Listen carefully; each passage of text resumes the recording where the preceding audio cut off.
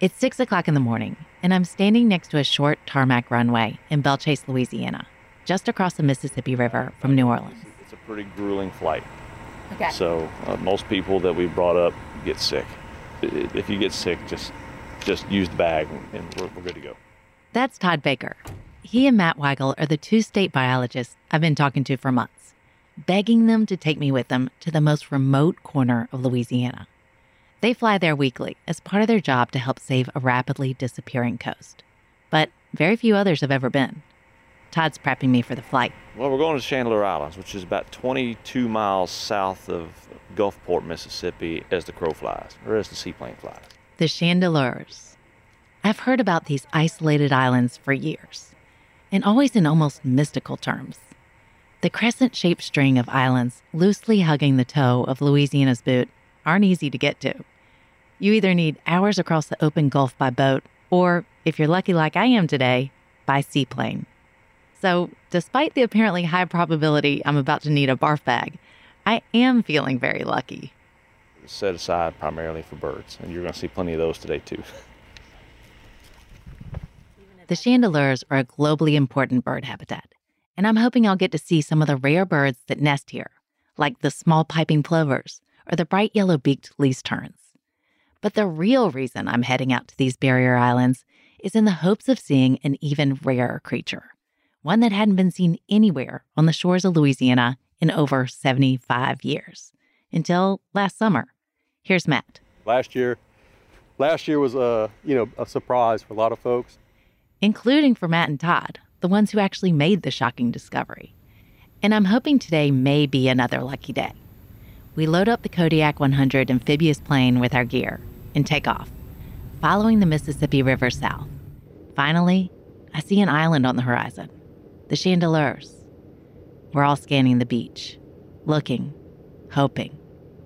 Then Todd sees something, what looks like tire tracks across the sand below.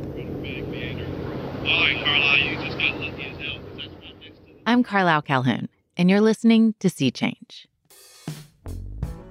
Those weren't actual tire tracks we saw from the plane. Vehicles aren't allowed on the wilderness-protected Chandeleur Islands, even if they could get there. They're actually a sign of a mysterious sea creature, the Kemp's Ridley sea turtle. Not only is this species extremely rare, it's also the most endangered sea turtle in the entire world. Kemp's were named after a Key West naturalist who helped discover the turtle back in 1906. In recent decades, though, it's earned another nickname, the heartbreak turtle, because every time its population starts to rebound, some other devastating threat appears. But now, there may be hope that this time will be different, that our hearts won't once again be broken.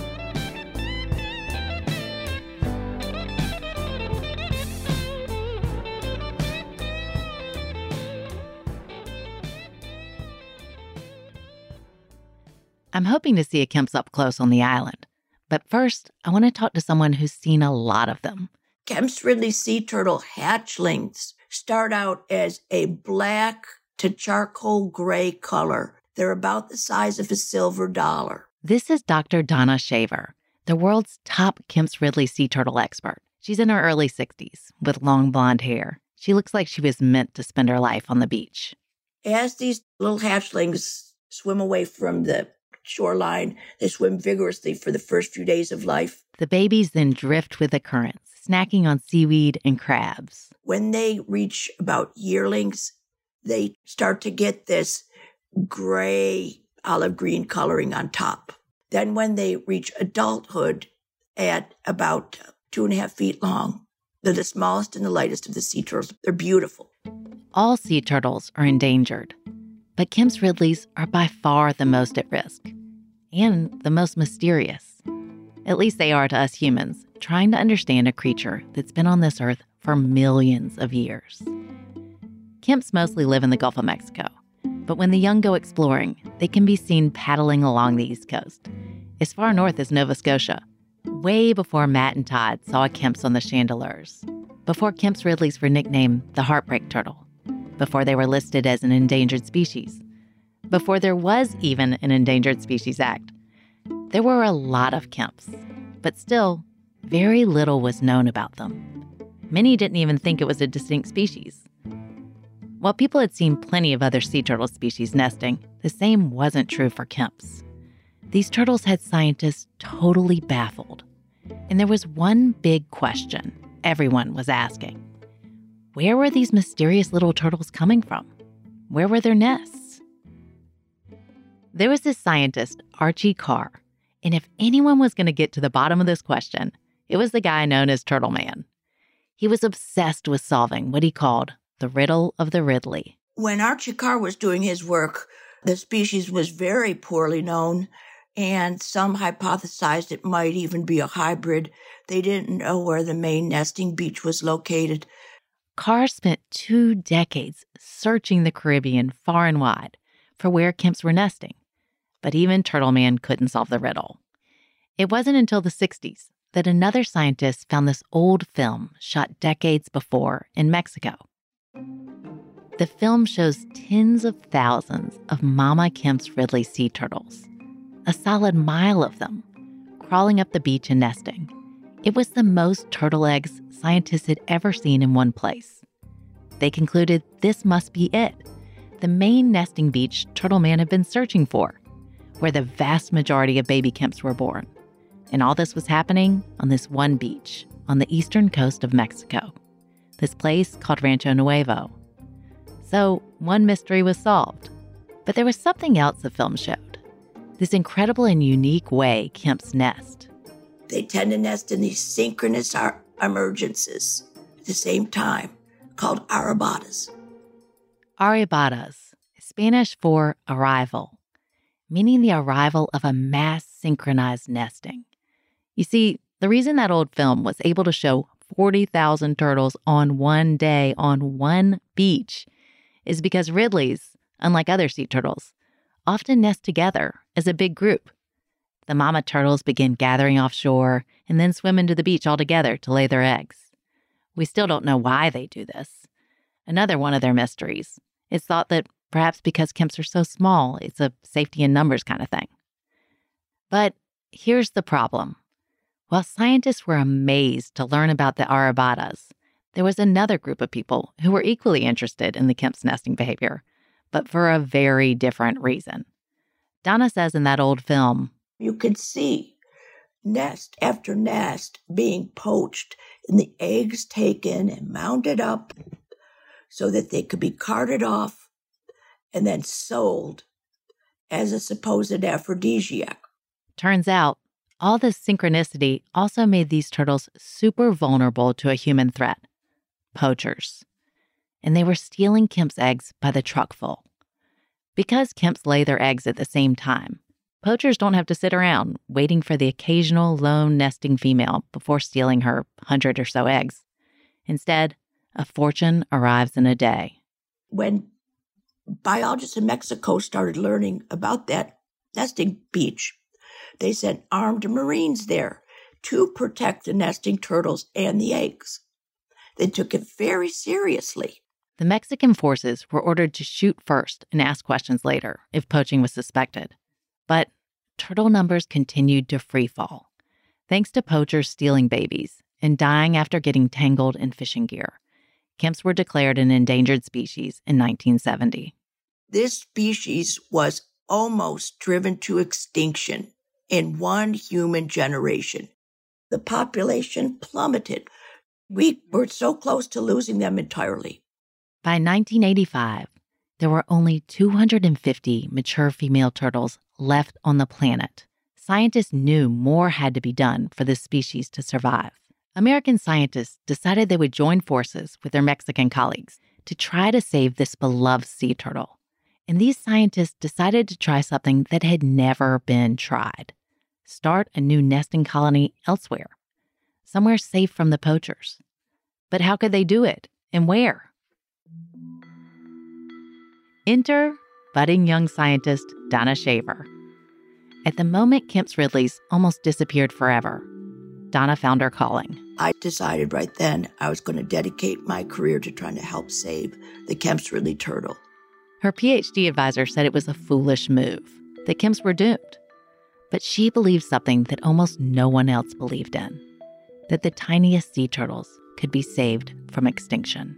I knew it would require sacrifices. I knew that it would mean I couldn't have the normal kind of life where you go out to lunch with the ladies, you go get your hair done at the hairdresser, you have children. I wasn't able to do all that. Instead, since 1980, Donna's life's work has been trying to start a new colony of Kemps. And the spot that was chosen for this experiment was Padre Island National Seashore in Texas. Beaches and sea turtles are deeply connected, and the specific beach where a sea turtle is born is particularly important. It's known much better now, but it was thought then that turtles go back to the beach where they were born to lay their own eggs. But scientists didn't know exactly how or what the mechanism was. Now we know that there's navigation in relation to the Earth's magnetic field, and that may be important in bringing them back. If you spend any time with scientists talking about sea turtles, they use this word a lot, imprinting. The full name for it is geomagnetic imprinting. Sea turtles' first memories are imprinted with a magnetic map of the sandy beach where they're born, like a GPS for turtles. Then, more than a decade later, females access their stored map to navigate through the ocean back home to have their own babies. I mean, how amazing is that?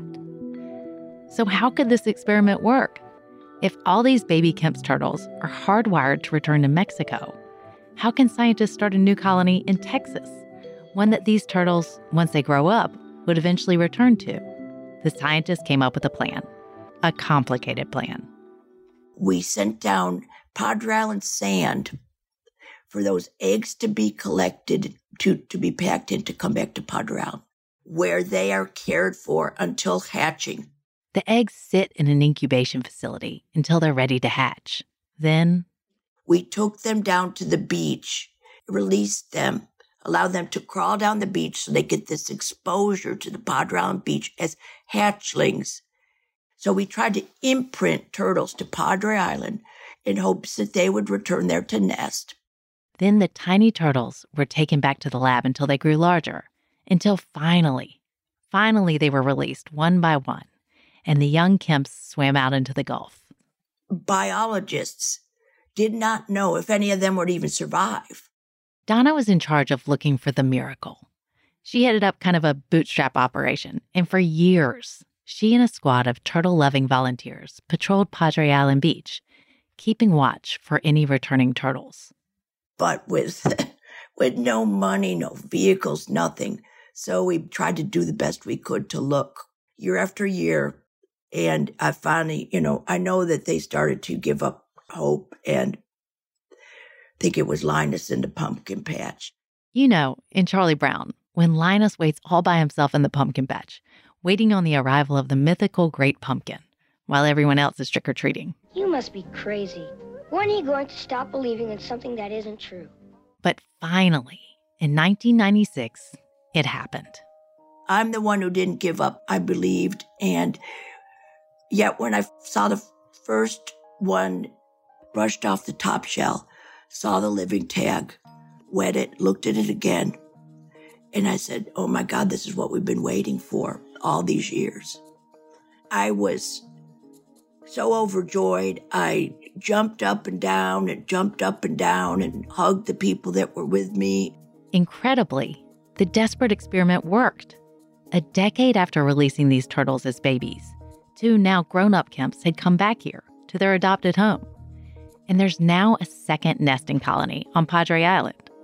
And every year, with more baby Kemps making it to adulthood to reproduce, and also new technology to keep turtles out of fishing nets, the species started recovering.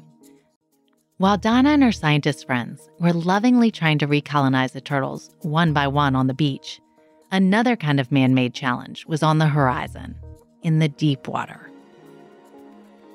21, the Deepwater Horizon on fire. Flying low on the backside of the Chandeleur Islands, the Kodiak lands in shallow water. Matt, Todd, and I all grab our backpacks loaded down with gear and climb out of the plane to begin our search for the elusive Kemps. We all hop off the plane into thigh-deep water and wade through a meadow of seagrass. then through sharp blades of marsh, and eventually climb up onto dry land. A pristine island. No trace of humans except for us in the plane. But that wasn't the case back in 2010, when the BP Deepwater Horizon rig exploded, releasing an ungodly amount of oil into the Gulf of Mexico. At the time, Matt, the state biologist, managed Louisiana's wildlife and fisheries response to the spill. It was a sad time, and it was a scary time because, for such a long time, the well wasn't controlled. We didn't know when it was going to end, we didn't know if it was going to end. And we were working 12, 13, 14, 15, 16-hour days. Oil was everywhere, along the coast, in the marshes, in the mangroves. Land was eroded, habitat was lost. And Matt and Todd were both working like crazy to help save wildlife from the largest oil spill of all time. These barrier islands, the Chandeleurs, were among the hardest hit spots anywhere. And Kemp's Ridleys were among the hardest hit species. You see, the Chandeleurs that jut into the Gulf, well, they happen to be on the edge of the Kemp's Ridley's favorite feeding ground, where young Kemps love to hang out in the sargassum seaweed. It was estimated that almost 500,000 sea turtles were exposed to oil during the spill, and over half of those were Kemp's Ridleys. In total, well over 100,000 young sea turtles died. Before the spill, Kemp's numbers were recovering. But in the years following the BP disaster, their population again began to fall. But last summer, hope returned. In July of 2022, more than 10 years after the BP oil spill, Todd and Matt were flying to the Chandeleurs to survey birds when they spotted those now familiar tire track-like marks in the sand from above, also known as crawls. They suspected belonged to a sea turtle that found its way back to these battered islands. What they found was even more astounding, because when they followed some tracks back to the edge of a dune, they didn't just see any baby sea turtle, but the most endangered, a baby Kemp's Ridley. Matt and Todd were high-fiving. They couldn't believe it, and neither could anyone else. So far, Matt and Todd have confirmed 13 nests this year, and today, we're hoping to find more of them. I've got some VHF radios, and I've got one in my backpack. Okay. When we split from you, I'll turn this on 10. Okay. So just in case we need to talk. Then, off in the distance, we finally see them. Looks like there may be something right there. We follow the crawls across the beach and back onto the edge of the dunes, where Todd and Matt start looking for what's called a body pit. It's the area of sand the turtle clears before using her flippers to dig an egg chamber, where she'll lay her eggs. Yeah, something else right over there. Todd and Matt measure the turtle crawl length and width and add it to the chart on their clipboards. We'll name this one Disappointment Nest. After 45 minutes of swatting mosquitoes and searching the dunes, no dice. It's a false crawl, meaning the mama turtle never made a nest. So in this case, she thought she found a spot, and for whatever reason, it wasn't good enough, and she went back out to the Gulf. So she'll be back, though, hopefully anyway. So it might seem like we're just these turtle lovers on a turtle safari, but Todd and Matt are actually here to gather data. They've been flying out here weekly since the beginning of nesting season in May, in an effort to prove these endangered turtles are indeed back on the Chandeleurs. Because even as these islands become a haven for endangered turtles, another heartbreak could be looming. The Chandeleurs in coastal Louisiana are disappearing. We're losing land here at one of the fastest rates on Earth for a whole bunch of reasons, almost all of them due to us humans. If there's a silver lining to the Deepwater Horizon disaster, it's this.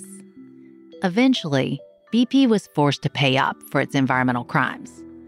Just under $9 billion of the $20 billion settlement are set aside for restoration of the Gulf Coast, which means there might be money to restore these islands and help these turtles. That's only if Todd, who works for the Coastal Protection and Restoration Authority, can convince those holding the purse strings that these wild barrier islands, inhabited only by birds and seagrass and sea turtles, are worth saving. I asked Todd later what his elevator pitch for the islands is.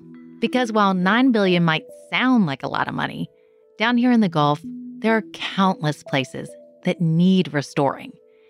And there's a lot of competition and heated debate over who, what, and where deserves that restoration money. Todd's hoping for over $200 million, enough to pay for a massive and delicate construction project to build back up these islands, make them resilient, so that they too can survive. But will the Chandeleurs get it? So we don't really know at this point. We're in the data collection mode. We don't have a single dime for construction just yet. Mother Nature's built perfect islands for these turtles, and what we want to do is provide more fuel to Mother Nature to continue to do what she's been doing for a long time. Back out on the beach, we approach crawl number 17, according to Matt's chart, which they discovered in late May. And this is the species we believe it to be. We believe it's a Kemp's. And then also our earliest hatch date on this one's July 8th. So any day now, we'll have hatchlings emerging. And those baby Kemp's Ridley turtles are the ones that will hatch any day now. They're imprinting on this beach. It will be years before Todd finds out whether his campaign to win BP settlement funds for the Chandeleurs is successful. Then maybe, just maybe, these islands will be restored in a meaningful enough way to withstand the coming hurricanes and sea level rise. 13 turtle nests is a lot, when until last summer, people expected none, but it's really not that many. Flying back on the seaplane, I was bummed not to see any Kemp's, not to experience this exciting return of an ancient endangered species. But I have to remember to temper my expectations. I mean, even turtle expert Donna Shaver scoured the beach for a decade before she got the chance to see a returning Kemp's. She didn't give up hope. And of course, the important thing is that Kemp's Ridleys have come back to Padre Island and to the Chandeleurs. But anyone who knows the story of the heartbreak turtle knows you have to remain vigilant. Because its species is not fully recovered yet. We've made strides, but it's still the most critically endangered sea turtle species. There's still more that must be done. And people that want to take their foot off the pedal and move on to other things, because this has been going on a long time, we need you. We need you to hang in there because we're not there yet. It's one of God's creatures. And who are we to say which one comes and which one goes and which one we should give up on? I got an email from Matt and Todd the other day. They told me they didn't find any more nests after our expedition together. Their final count this summer was 13. But unfortunately, many of them didn't hatch. And Matt and Todd don't know why. They're still analyzing the data, but they think this year's record-breaking heat and drought may have played a role. Back home in New Orleans, I see our own changing habitat. The threats to people in southern Louisiana that are maybe not so different from the ones the Kemp's are facing just offshore. Donna has a favorite quote, and part of it reads, "In the end, we will conserve only what we love. We will love only what we understand." Donna, Todd, and Matt, and many others are still trying to understand the riddles of the Kemp's Ridley sea turtles. And we're all trying to understand what climate change means for us all. And I wonder, if we choose to also protect the wild places where we don't live, and the species beyond ourselves, then maybe there's hope. And maybe our hearts won't have to break again. At least not for these tiny turtles. Thanks for listening to Sea Change. This episode was reported and hosted by me, Carlisle Calhoun. Editing help was provided by Nora Sachs, Garrett Hazelwood, and Hallie Parker. Our sound designer is Maddie Zampanti. Sea Change is a WWNO and WRKF production. We're a part of the NPR Podcast Network and distributed by PRX. Sea Change is made possible with major support from the Gulf Research Program of the National Academy of Sciences, Engineering, and Medicine. WWNO's Coastal Desk is supported by the Walton Family Foundation, the Moreau Foundation, and the Greater New Orleans Foundation. See you all in 2 weeks.